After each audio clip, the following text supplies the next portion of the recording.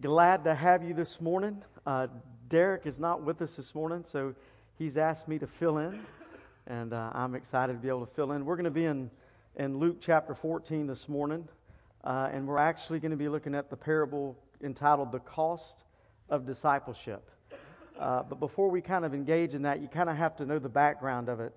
So Jesus is doing his public ministry, and now his public ministry has pretty much gone viral. He has large crowds following him everywhere he goes. And right in the middle of all of his ministry, with all these large crowds following him, he's going to begin to give us, it almost sounds like, not a disclaimer, but he's going to begin to try to discourage you from following him rather than encourage. Because at this point, the crowd has seen him heal people. The crowd has seen him change people's lives. And so their mentality of salvation is just life, free, fun, and easygoing, which is, to an extent, somewhat true, but there is another side to salvation. In fact, in America today, we typically tell you, come to Jesus, He's going to change your life, life's going to be great, it's going to be wonderful, you'll never have to have any problems again, and so on and so forth. And that is exactly the opposite that Jesus is going to be sharing. And so there is a cost for salvation, which was our Savior's life. There is also a cost for discipleship. And so even though salvation changes us and makes us a whole new person, and our sins are forgiven and our past is wiped away, it then brings on other responsibilities, and it will bring on other difficulties. And this is one of the things that he is trying to tell this crowd, that there is always another side to things. We've just been told recently in the United States that salvation is just wonderful, it's carefree, easygoing, fun-filled, right? That's what you kind of see all the time. But there is another side to salvation. And so as Paul Harvey would say, we're going to see the rest of the story.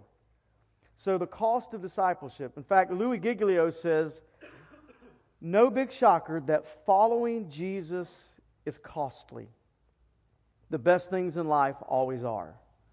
And so there will always be a cost in following Christ. So what leads up to our parable this morning is that, first of all, he says, when you come to follow Christ, the cost may be losing your family and friends. And you read that in the previous verses, 26 through 27 in Luke 14, where he says, if you don't hate your brother, and that word hate, he doesn't mean you hate your family. What it really means is that you're going to love them less than you love Christ. In other words, there will come a time in your life when you begin to follow the Lord that you may actually be somewhat distanced. You may be somewhat separated from your family if you're going to truly hold to Christ's teaching and Christ's word and following. And sometimes it's not over moral and ethical things. Sometimes it can be over the simplest things. For example, in my life personally, I grew up in a real renowned denomination. My entire family grew up in this denomination. And when I began to distance myself from the denomination, my family began to distance themselves from me. In fact, I was told I was foolish, I was stupid, that was the craziest thing I could ever do. After all, I had spent my entire life in this denomination. I was taught everything to know about this denomination. And now that I'm distancing myself from this denomination, my family thought I was crazy. Well, I had to make a choice. Do I follow and hold near and dear to my family in the denomination, or do I hold near and dear to the Bible and follow what the Bible teaches? Well, needless to say, I have held to what the Bible teaches.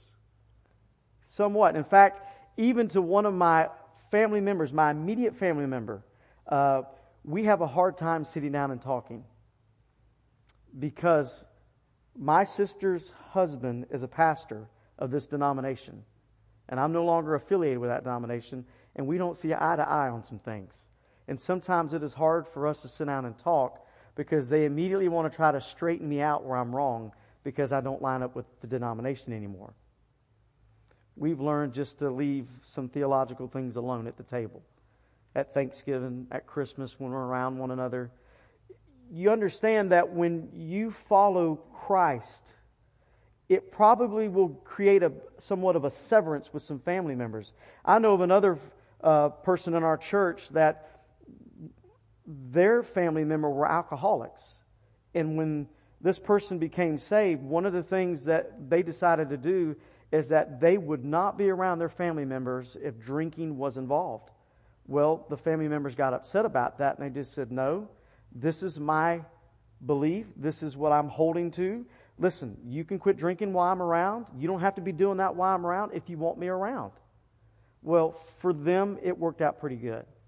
So what I'm trying to tell you is when you come to Christ, Jesus says, first of all, you need to understand, when you come to follow me, there may be a separation. There may be a distancing with some family members. In other words, following me sometimes doesn't gel things together. Sometimes it severs things. He also goes on to say that when you follow me, there will be a cost of building a whole new life. In fact, he says, does a man, when he first goes out to build a building, does he not count the cost? In other words, when he's building a house, he's building a business, usually you count the cost. What is it going to cost me to build this house? What is it going to cost me to, after all, Ray, you're building a home right now, you probably figured out what it's going to cost to build it, right? You do that first. He says, well, the same way, if you're going to follow me, Jesus says, you better first of all figure out what it's going to cost to build this new life. Because see, when we follow Christ, sometimes that means you're going to gain a whole new set of friends. You're going to gain a whole new set of hobbies. Everything changes because your life completely changes, and you have to figure out, is it worth the cost? I'm starting a new life. That means I'm probably going to lose friends. I'm starting a new life. That means the bars that I used to go to, I'm no longer going to go to. The habits I used to have, I'm no longer going to have. So I need to count the cost to make sure this is what I'm going to do. Once again, if we truly come to know Christ as Lord and Savior, it will cost us dearly. It will cost us with families and friends. It will cost us with building a new life. And the parable that we're going to look at this morning is the cost of declaring war. Now, the first two were what we call voluntary acts. You get to make that choice. You get to make the choice whether you want to come to Christ and lose family members. You get to choose whether or not you want to build this new life. But this third one is not voluntary, it's involuntary.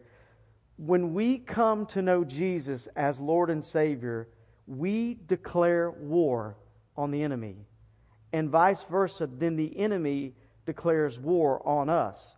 And we have to understand it is a war, and that's what Jesus says in Luke 14:31. He makes this statement.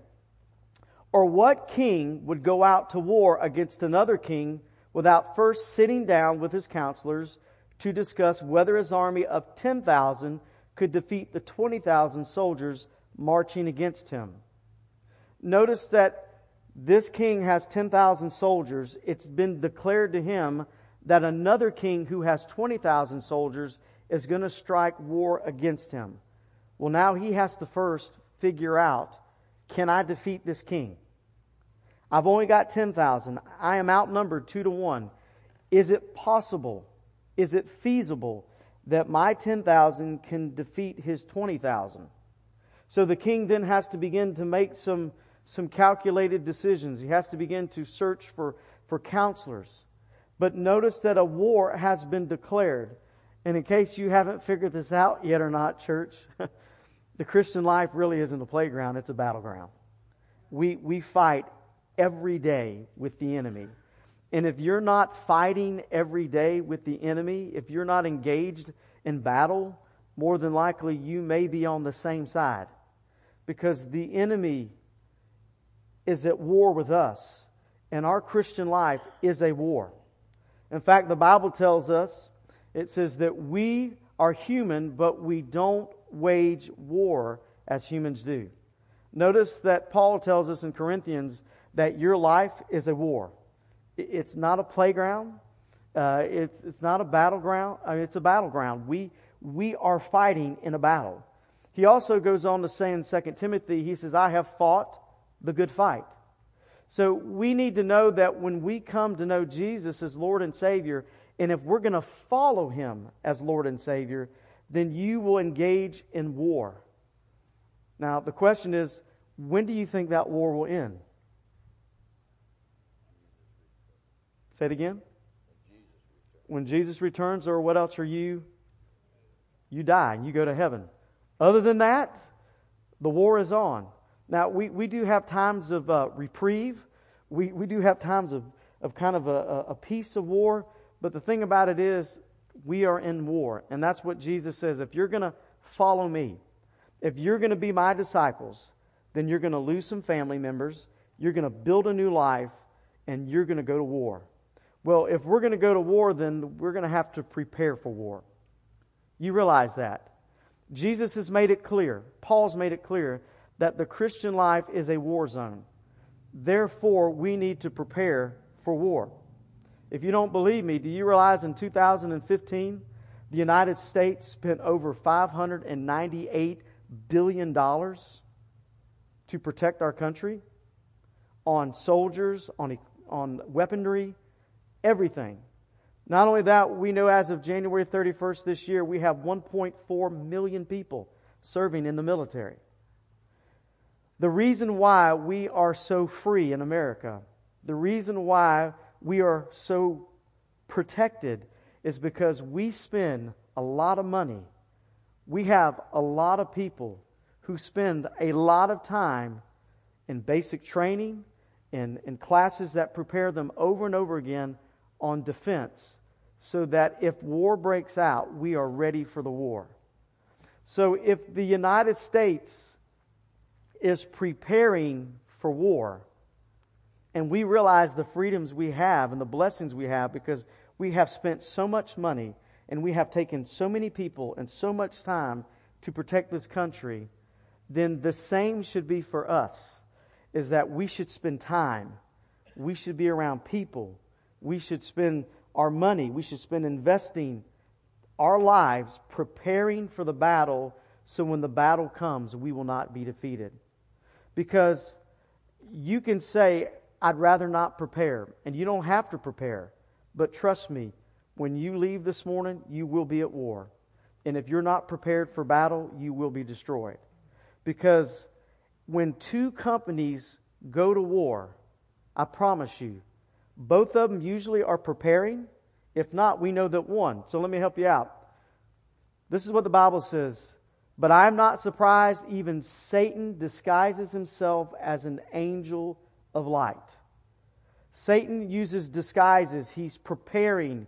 He's prepping on how to trick you, on how to trick me, on how to manipulate his life into your life. He's making what you're trying to do seem good. He makes it so it's justifiable. He disguises himself as an angel of light so that you will fall prey to his tactics, and then he defeats you. We've all been there. We've all had this moment in our life where we thought what we were doing was right, and then after all was said and done, we realized how wrong it was. And that's because Satan allows us to think he's the angel of light. The Bible also says, now the serpent was more crafty than any other beast of the field that the Lord God had made. And of course, he said to the woman, did God actually say you shall not eat any tree in the garden? We know Satan is crafty. He's sharp. He's wise. He's tricky. And when he goes to battle us, he prepares. He prepares the battle for you. Now you have to understand, just like anything, when companies prepare a battle, they figure out the weakness of the enemy, and that's what they attack. They know what they're going after. They manipulate that to make it work. There is a story about an ancient Chinese military guy named Tao Sun. And Tao Sun knew that the only way he could defeat one of his enemies was to take his very own people and integrate them into the enemy's culture. And for about 5 years, they worked with them, they slept with them, they socialized with them, and they waited till the time was right. And when the time was right, when Tao Sing then declared war, because he'd already had infiltrated their company and they didn't even know it, they destroyed the enemy. Satan will use his tactics to infiltrate us. And we have to be prepared to see that. We know that the Bible says that the thief comes only to steal, to kill, and destroy. That's what his whole purpose is about. His purpose is to steal God's love and God's joy from you. He wants to kill you and destroy everything in your path. He is preparing to do that very thing. We also know that it tells us to stay alert, to watch out for your great enemy, the devil. He prowls around like a roaring lion looking for someone to devour. So what we need to know is that as Jesus tells us, a war has been declared upon you and me. And the enemy and the enemy's friends and foes that are with him, they are preparing to attack you. They are preparing to kill you, to destroy you. They're making preparation just for you. If that is the case, then don't you think it's probably wise on our part to prepare for him? Because if we don't prepare, we will be in trouble. How do we do that? Well, the Bible tells us to study, to show thyself approved unto God, a workman that needeth not to be ashamed, rightly dividing the word of truth. We also know that the Bible says, I have hidden your word in my heart that I might not sin against you. Anytime Jesus battled Satan, he always quoted Scripture back to Satan. Always quoted the truth. If you have the truth in your heart and life, if that truth will begin to get in your mind, it will begin to get into your emotions and your feelings, you'll begin to quote that and live that and eat that and breathe that. When the enemy attacks you in that area, you'll be able to know it's his attack and you'll be able to defeat him. My battles may not be your battles. Your battles may not be the battles next to the person that you're sitting next to. But there is not a battle that you will not go through in life that the Word of God has not already addressed. And so we have to begin to memorize the Word, study the Word, know the Word, so that when the enemy tries to pull at our emotions, when the enemy tries to beat down our consciousness and our confidence, you'll be able to have Scripture to battle against that. We have to be prepared. Usually we sin, usually we fall because we don't have a Scripture to go back to remind us. We don't have a Scripture to go back to enable us. We don't have a Scripture to go back to empower us. That's why it is so important and imperative in our lives today that we memorize the Word of God so that when the enemy attacks, we know exactly what he says. Also, we're told to pray without ceasing. Continual prayer. Because if you're talking with the Lord, then you won't be communicating with the devil. Let's just go back to the very first sin in the Bible. Do you remember the very first sin in the Bible? Do you remember that Eve was with Adam? And who was the third party involved? Satan. But who was not there? God. All of a sudden, they had distanced themselves from God. If they had been, and we know that the Lord walked with them and talked with them. We read that. But all of a sudden, He wasn't around. And rather than going back to the Lord and discussing wisdom from Him, here we go. Here comes the tactic. Did God really say, you eat this, you die? And what she should have said was, well, hold on. Really, if we go back to the whole heart of it, really Adam should have said, hang on, you're talking to my wife, and I am the defender of my wife. Get away from me. You talk to me. But Adam let her go first. All reality, they should have said, wait. You know, that's a pretty good idea, Satan. Let me go back to the Lord and see what He really says about that. God, did you really say I would die if I did this? And the Lord said, surely. But see, they didn't consult the Lord's wisdom. He wasn't even around. So when we are praying, when we are seeking God's wisdom in our life, it will be easier to defeat the enemy. So we have to prepare. You don't have to prepare, but you will fall. We constantly, as Americans, prepare over and over and over for any and every war we will ever face. Whether it's chemical, whether it's nuclear, whether it's cyber, it doesn't matter. We are preparing for the battles that may come. So when they do come, we're ready. As Christians, Jesus has already told us that we are at war. So we must prepare for that battle. And if you're not preparing, you're going to be in trouble. Also in war, we need allies. An ally is an allegiance of nations joining together to fight a common enemy. Almost any and every war that's ever been fought on planet Earth, there has always been allies together. Probably the most popular one that we can think of is World War II. Remember when Hitler and Germany start declaring war on Poland, and all of a sudden Japan and them form the allegiance with Germany, and then their allegiance, then Japan bombs Pearl Harbor, and then all of a sudden we have our allegiance with other countries. Ultimately we win. In order for us to win battles, we have to have allegiances. We need to have allies with other countries. In the Christian life, you need to learn to have allies that are around you, that can support you, that can help you fight, that can encourage you to move forward. Go out through the book of the Bible. Anytime there was a war in the Bible, probably if you read like in 1st and 2nd Kings of the history of the nation of Israel, and you can also read in Chronicles, you will see just kind of the nation of Israel where there was constant fighting, but there was also constant alliance and allegiances with other kingdoms and other nations to fight one another. Do you realize that you need to form some allegiances and some allies in this thing called life so that when Satan attacks you, you can defeat him? Because it is not good for you to be alone. I know that because the Bible says, then the Lord God said, it is not good for man to be alone. I will make him a helper who is just right for him. Now, we know God was talking about Adam, and ladies, I don't want to burst your bubble, but he really wasn't saying that poor old Adam, if he's left alone, he's in trouble. But we kind of do know that. Us men, when we're left alone, we get in big trouble. But now you ladies, when you're left alone, it's the same way. It's not too much of a difference. God understood that mankind needs help, that mankind needs a relationship, that mankind needs fellowship, that mankind needs socialization.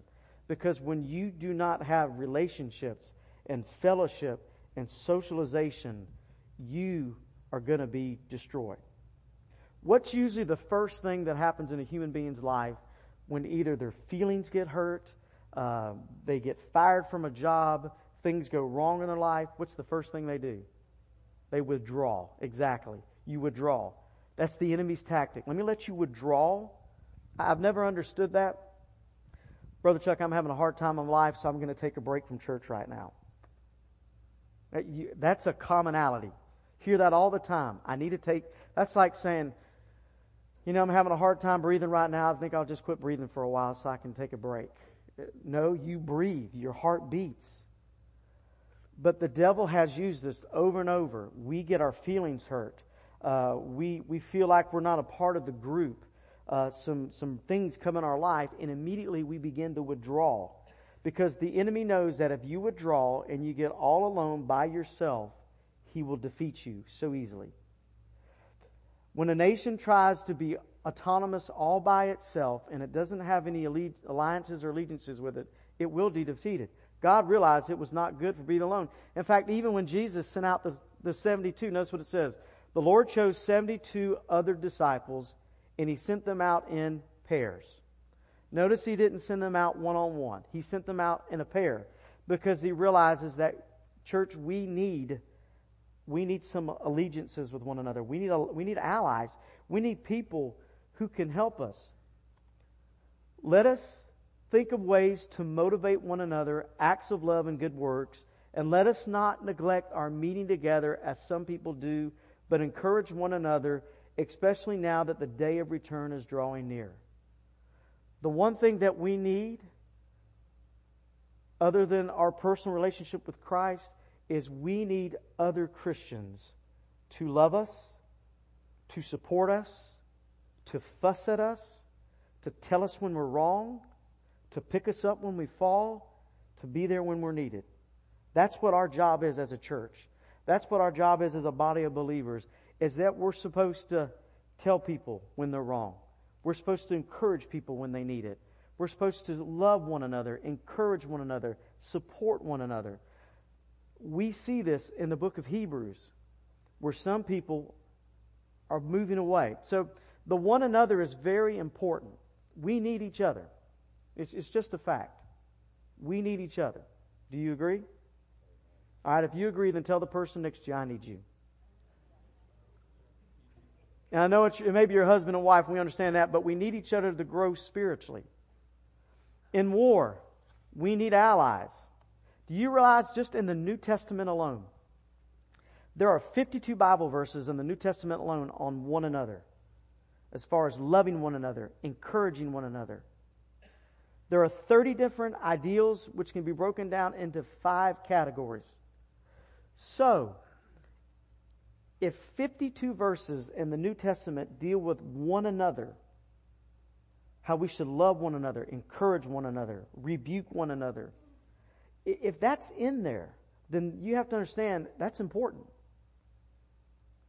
It is important for us to make some allies. It's important for us to grow as a family.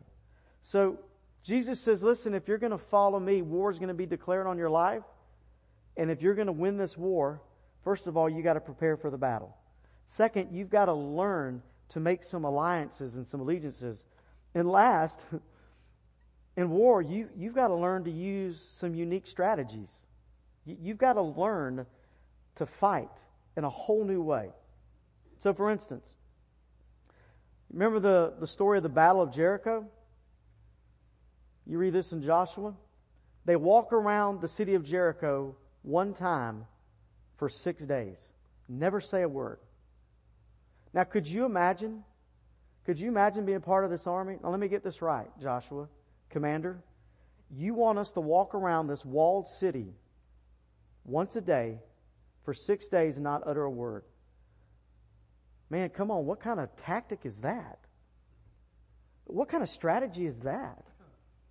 And then on the 7th day, we're going to walk around 7 times, and then we're going to shout, and then the walls fall down. And that's exactly what happened.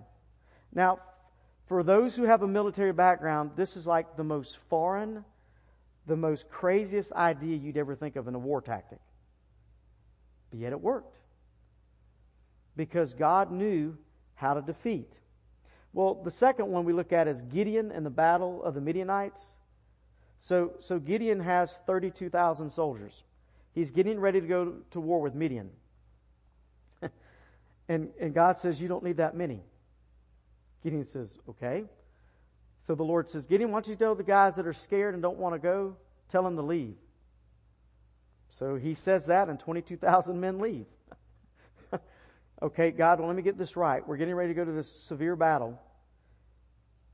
And now I'm down to about 10,000 guys. He said, well, I want you to go to the water next and have those guys drink out of the river. And of course, they had some guys that just leaned all the way down and drank. They had other guys that scooped up. The guys that scooped up their water were only 300. And the Lord said, okay, Gideon, that's your army right there. Take those 300 men.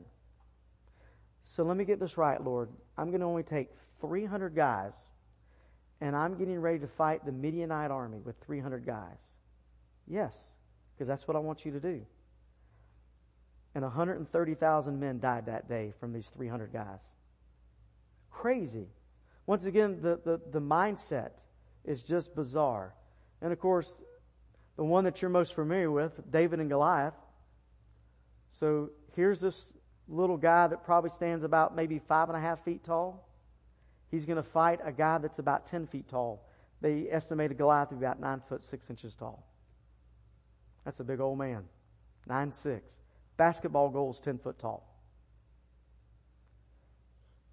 So David comes to Goliath with just 5 stones. Of course, you remember the story. Saul says, here, you need to put on my armor. And David's like, hey, your armor's too big. I won't need it. And David chooses 5 stones out of the brook to fight this giant. Which, here you go again, crazy idea if you're thinking of this. But yet, he did what God told him to do, and he kills Goliath. And the reason why he chose 5 stones, it wasn't because he thought he'd miss. The historians tell us that Goliath had 4 other brothers. And so David was going to go ahead and take care of the whole party. But for us, that would be ridiculous. I mean, if you've ever watched some of these boxers, like, McGregor's getting ready to fight again. Could you imagine jumping in the ring with McGregor and the Lord says, okay, here's what I want you to do. And he gives you, first of all, you said, Brother Chuck, I would never step in the ring with McGregor. I mean, he's a UFC fighter. That would be crazy. But then God gives you a way to defeat him. You're like, Lord, that's the most craziest, insane idea I've ever heard. We must use the unique tactics that God has given us to fight the enemy. I don't know what battles you're going on right now in your life. You may have a boss right now that's not the best boss in the world. And I'm sure you've had some good thoughts of how you could take care of your boss. I have a great boss. Ask the Lord, how do I go about with my boss? That this everything, I can't do anything right for him. I can't do anything right for her. And the Lord may say, I want you to be kind to them. I want you to encourage them. And you're like, wait, Lord. They do nothing good for me. Once again, you got to understand the battle. The battles are unique. The strategies are unique. Be kind. Because in being kind, you're going to change them. Well, Lord, I've got a difficult spouse right now. Lord, I'm dealing with some unruly children in my life. God, I'm dealing with this. Lord, I'm dealing with this temptation. God, how do I learn to let go of this memory? God, how do I learn to let go of this experience in my life and move forward and move on? And if you'll pray and you'll read the Scriptures, God is going to give you the way of doing that. And if you will seek wise and godly counsel, which would be an ally, they'll give you counsel on how to do that. But you have to do that. I'm no different than you are. Sometimes people think, well, the pastors, they have it easy. Man, you guys never have to go through anything. You got it made. No, we probably fight more battles than you fight. So we're a lot of times you think we're on our face and on our hands and knees praying just for God's revelation. Really, sometimes we're just praying for God's intervention on how do we fight this? How do we deal with this, Lord? How do I handle this? Because the problems that you go through, I go through. The situations you have in your life, I have in my life. It's no different. But running from my situations won't solve the problem. That seems to be a lot of people's idea today. I'll just run from my problem. Do you realize if you run from your problem, that doesn't help? Because no matter where you go, there you are. Your problem is probably you. And we have to learn, as Jesus has told us, that we've got to learn to know what is right. We've got to learn to know what is wrong. We've got to learn to see what is true. We've got to learn to see what is false. Jesus said, listen, if you're going to be my disciple, you're going to follow me, you're going to have to let go of some family members. You're going to have to develop a whole new life.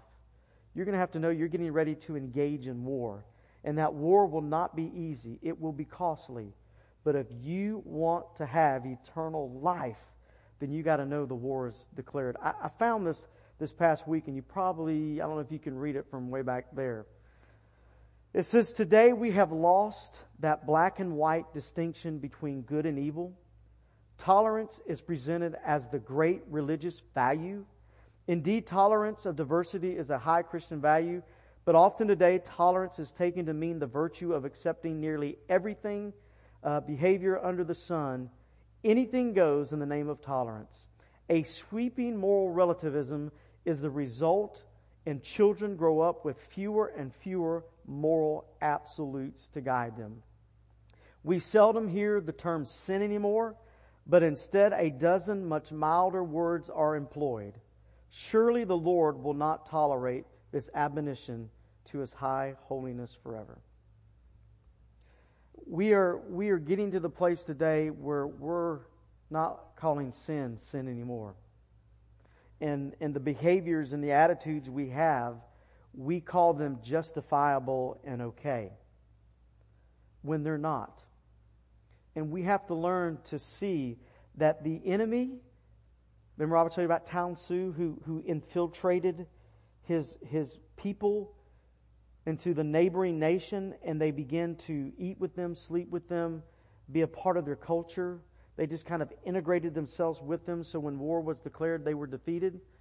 We're allowing Satan more and more to integrate his tactics.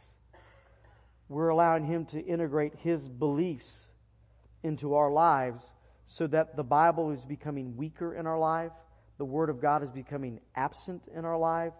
God's holiness is no longer in our life. And we think we're okay when we're not. We have to be so careful today not to allow the enemy to infiltrate his disguises, to infiltrate his disgusting ploys and tactics in our life that will ultimately defeat us. We must see the truth. We must see that a lie is a lie, the truth is the truth. We've got to see that right is right and wrong is wrong. And if we're not careful, that is not going to happen. So just kind of one of the things that you'll understand, I heard this years ago, that what one generation tolerates, the next generation embraces. The generation below me right now has embraced homosexuality as a normal lifestyle. And it is not normal. In fact, the Bible declares just the opposite. But because my generation has tolerated it, this next generation will embrace it. And you have to be careful in your homes and around your children and around your grandchildren, even in your workplace. You have to be careful not to allow the enemy to embed his tactics in your life so that you just endure. Listen, if they're going to tell dirty jokes at your work, walk away. Just say, I don't need to hear that, thank you. If they're going to begin to talk about the boss at your work, just walk away. Unless you're the boss and you may want to stick around and figure out what's going on. You have to learn, because when you stay around, you are condoning wrong behavior when in all reality it should be condemned. We're allowing the enemy to get in our life, and most of us don't like to fight to start with. There's very few people in the world that really like to fight. Most of us, we avoid fights. We don't like. Anybody in here really like confrontation? Does anybody really like confrontation? See, none of us really want to have any type of confrontation. But to be honest with you, you're going to have confrontation a lot in your life, because the enemy is going to want to box you in and tell you to accept something that you do not need to accept. He's going to tell you to allow things that you do not need to allow. Jesus said, if you're really going to be my disciple, you're going to war. So you need to prepare. You need to face you need to get some allies with you, and you need to learn the strategies that I have for you, not that somebody else has for you. You may say this morning, Pastor Chuck, that sounds good, but you don't know what's going on in my life right now. You don't know the battles that I'm facing. All I know is that the greatest battle that was ever won for me was not on Calvary. The greatest battle that was ever won when I was 7 years old and I surrendered my life to Jesus Christ. That was the greatest battle ever won for me, because I gave my life to the Lord. When Christ died on the cross for your sins, He won that battle. And although you may be overwhelmed, as David was with Goliath, as Gideon was with the Midianites, you have to understand that God has already given you the victory if you'll just fight the fight He's given you and do what He tells you to do. Deuteronomy chapter 20 verses 1 through 4 probably say it the clearest. When you go out to fight your enemies and you face horses and chariots and an army greater than your own, do not be afraid. The Lord your God, who brought you out of the land of Egypt, is with you. When you prepare for battle, the priests will come forward to speak to the troops. He will say to them, listen to me, all you men of Israel. Do not be afraid as you go out to fight your enemies today. Do not lose heart or panic or tremble or before them, for the Lord your God is going with you. He will fight for you against your enemies, and He will give you victory. As one of your pastors, I want to encourage you today to know this, that when you go out to fight your battles, the Lord is going to fight with you. And all you have to do is listen to Him and follow His lead, and they will be defeated. There is no battle that you will ever face that God will not give you victory. Ever. There is no experience that you've ever had that God can't give you healing, that God can't give you forgiveness, that God can't give you restoration. There is no battle that will lie before you that God can't give you victory and success if you'll simply learn to prepare for it, to gather wise counsel around you to help you through it, and then fight the way God tells you to fight. Church, the Christian life is an incredible, fulfilled life, but it is a life full of war and battles. And if we'll fight them with the Lord, He will fight them for us so that we can be victorious. Let's pray.